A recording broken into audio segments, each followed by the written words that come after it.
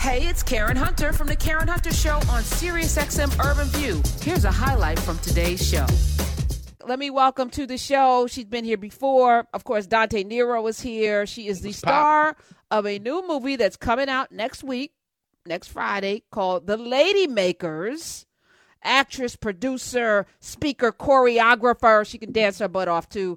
Let me welcome back to the show, Miss Jasmine Guy. Hey, yes. You're doing the old school. Yes, come on. Prep. I love it. I love it. How are you? I'm great. I'm so excited to be here because technologically I had problems this morning. So I'm glad that I'm on Zoom. I got my little circle light, everything set up. I mean, I don't know what's going on in my apartment building, but the Wi-Fi is messed up.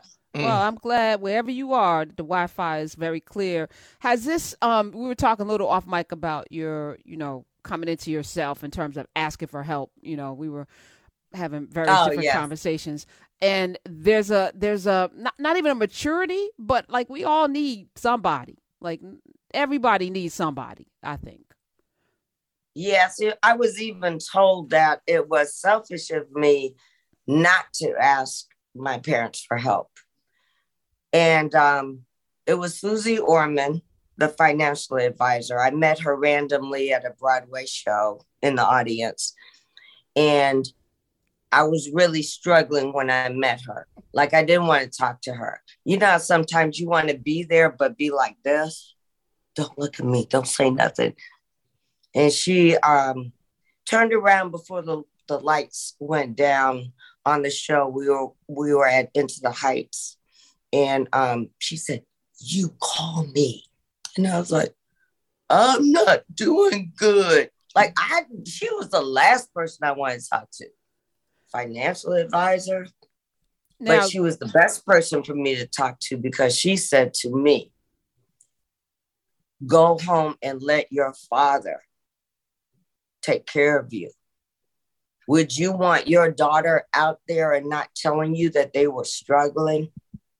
It's selfish of you not to let your parents help you." And I never looked at it like that. I always thought, I'm the one that wanted to be a dancer. I'm the one that wanted this life. So I'm the one that needs to take care of it, And for 30 years I did. But when I needed help, I didn't know how to ask for help. And I actually came home. I went from LA to Atlanta when I was 48 years old. Are you kidding? I'm today years old just hearing this story. So Whitley Gilbert, all of that different world, money, everything, because because who tells us? They don't teach us this in school. So there's no shame. These things are not taught, and Black people don't talk about money. We just don't. We're almost, it's like, I don't know what that is, but we don't do that. So how are people supposed to have the skills to know what to do with money, especially when you get those, But it wasn't just money, because I was getting a divorce from a man I was very in love with for 10 years. And so it's not just money that you need. It was emotional support. It was, okay. Yeah, it helped with my kid. I didn't know how to navigate stuff. I wasn't working at the time. And I was broke down. I was hurting. And my parents, who are divorced and with other people at this point, said, "We can't help you from here. And you need help with Imani." I had to keep my daughter in school and keep things going, even though I wasn't feeling up to it. And I think I learned a lot from that experience.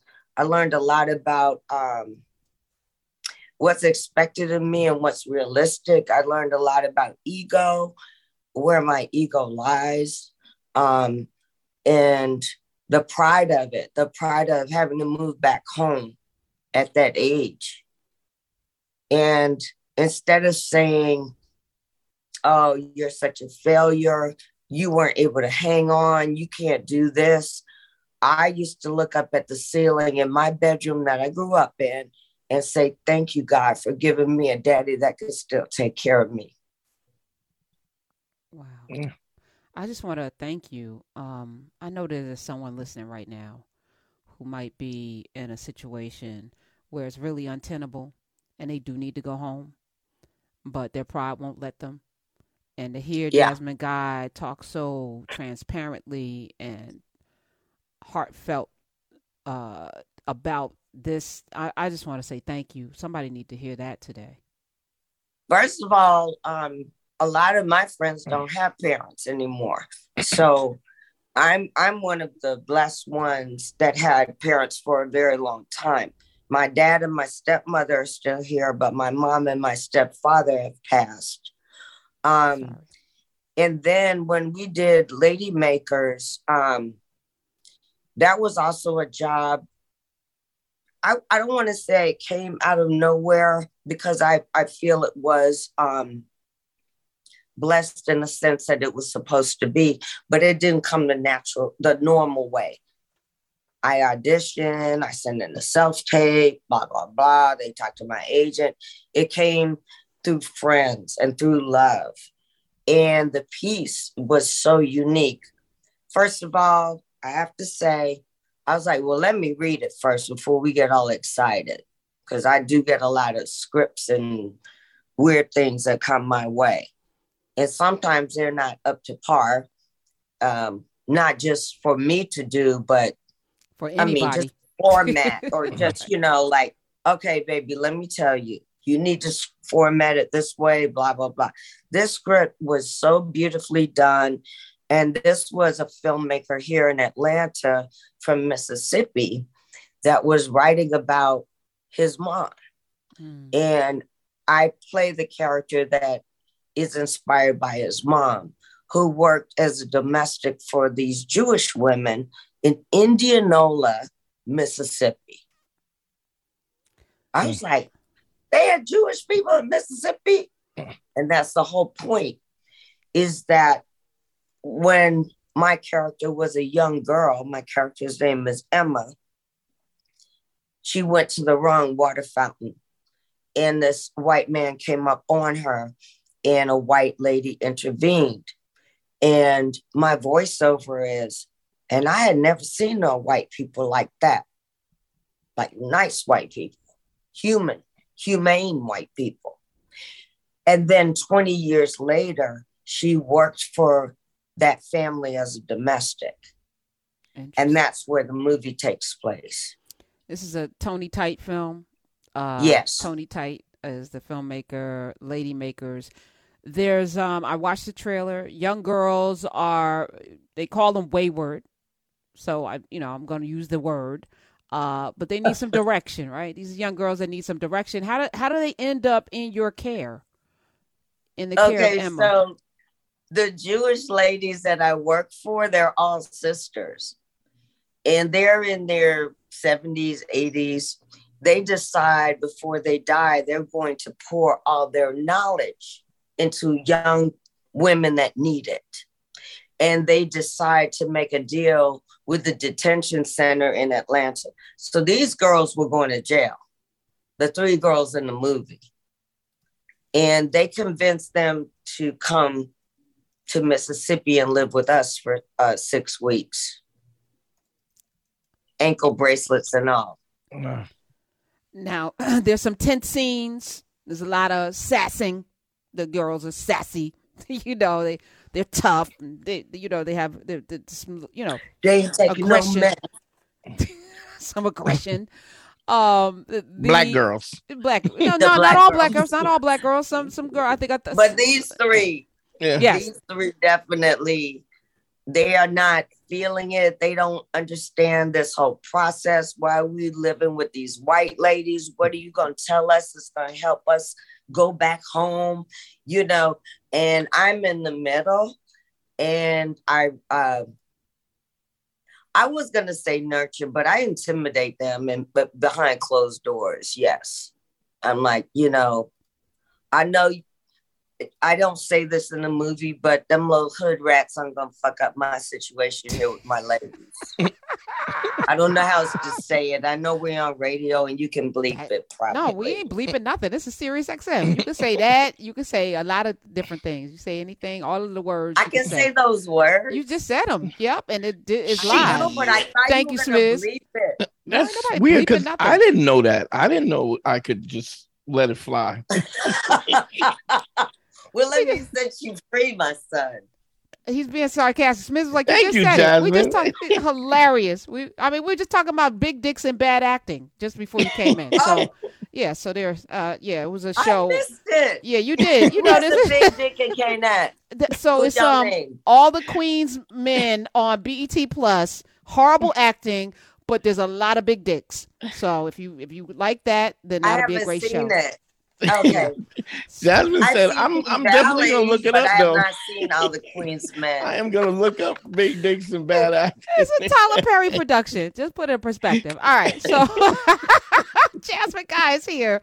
Jasmine Guy, she is in Lady Makers, which will be streaming and in theaters next week, which I'm glad is also streaming. Thank y'all for that, because I don't feel comfortable going into the movie theaters. People are telling me Crawdads is out. I was like, I know I read the book, but I still can't be around y'all. Now it's monkeypox in New York, monkeypox outbreak. So if y'all show up next week, I'm not touching you. Somebody texted me and told me not to fuck no monkeys. I say, well, I usually go for dogs. I haven't been with a monkey yet. Not yet. But I'll watch out. I don't know what you mean. It's the tail. It's the tail. It's the tail you got to watch out for. Oh my goodness, y'all are hilarious. Okay, so how are you COVIDing? Because I feel like we're still in it with the BA 0.5, 6, 7, 8, 9, 10. Oh, I still wear my mask. I'm still very COVID conscious. But I go to main cities like New York, Chicago, and LA, and everybody has had a different flavor. But Atlanta has been the most lax. Yes. Well, even during the strip clubs were still open. During the height of the pandemic. I was like, Houston's with no windows and everybody in there. I'm like, hello, is anybody watching the news? No, I think strip club wings give you immunity.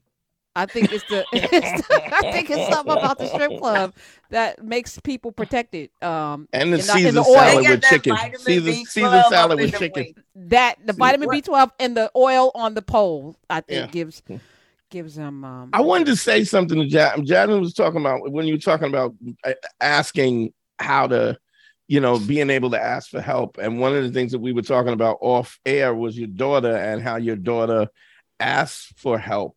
And what hit my mind right away is what a good mother you are that you have created an open space for your daughter to not have the same problem as far as asking help and calling you up that you had. And I think that's a testimony to great parenting when your children don't have the problems that you have, that you take it into consideration, Well, I appreciate that. But, all of us try to self-correct, Right.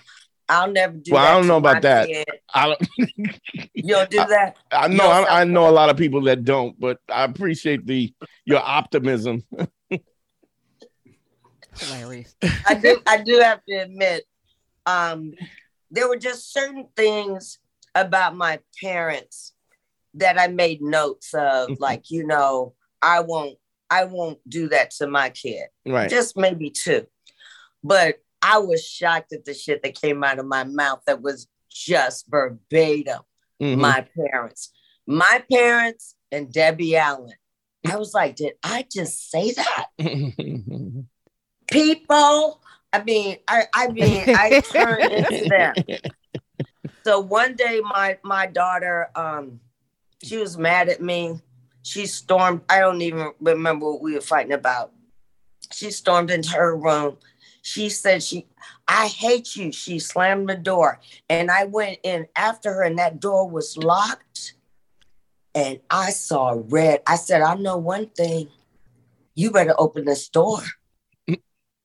So she unlocks it and I go in there. I said, let me tell you something. This is my house.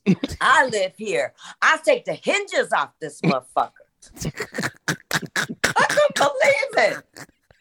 Yeah, But you I can't really, lock a door in really a house you don't pay rent or mortgage. You don't pay. Yeah. Come on now. I said, you want an open bedroom? Lock that goddamn door again, and you can never say you hate me. That's when I started crying because it hurt my feelings. And you don't talk to certain people like that. You can't talk to me like that. It had never happened again. And she keeps that door unlocked to this day. She gonna be 87 with the door open.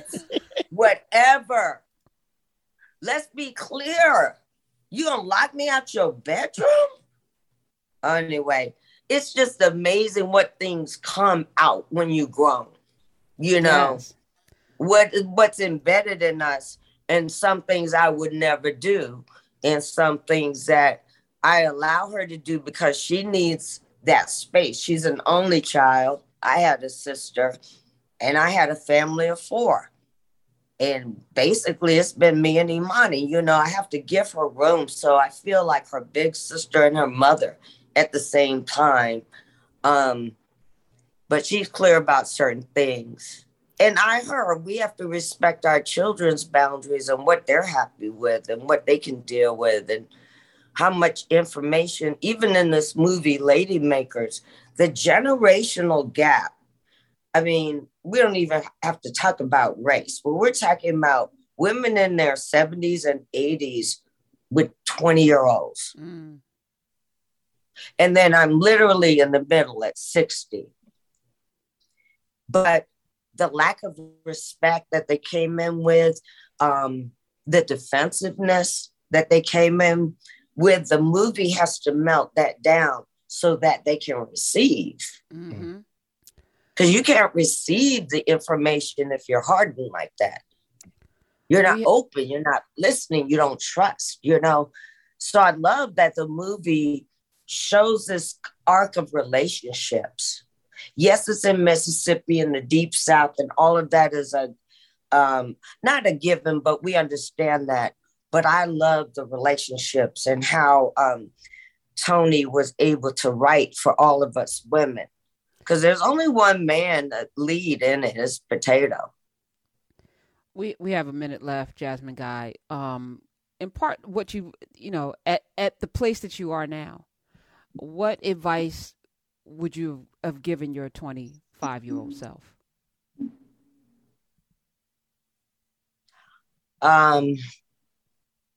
Have somebody you can talk to, because I wrote in my journal a lot and I wasn't sharing a lot, and there were experiences that were very private to me, and still are, but it's not that precious. You can share, and whenever I share, I always receive, and I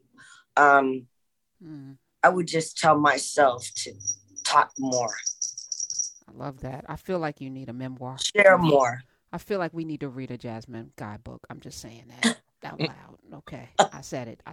Jasmine Guy, you have an open seat here. Lady Makers next week, next Friday, streaming and in theaters. Yes, I'm so grateful. Follow her too at The Jasmine Guy and go to ladymakers.com. Hey, this is Karen Hunter. You can listen to The Karen Hunter Show live every Monday through Friday at 3 p.m. East on SiriusXM Urban View Channel 126 or anytime on the SiriusXM app.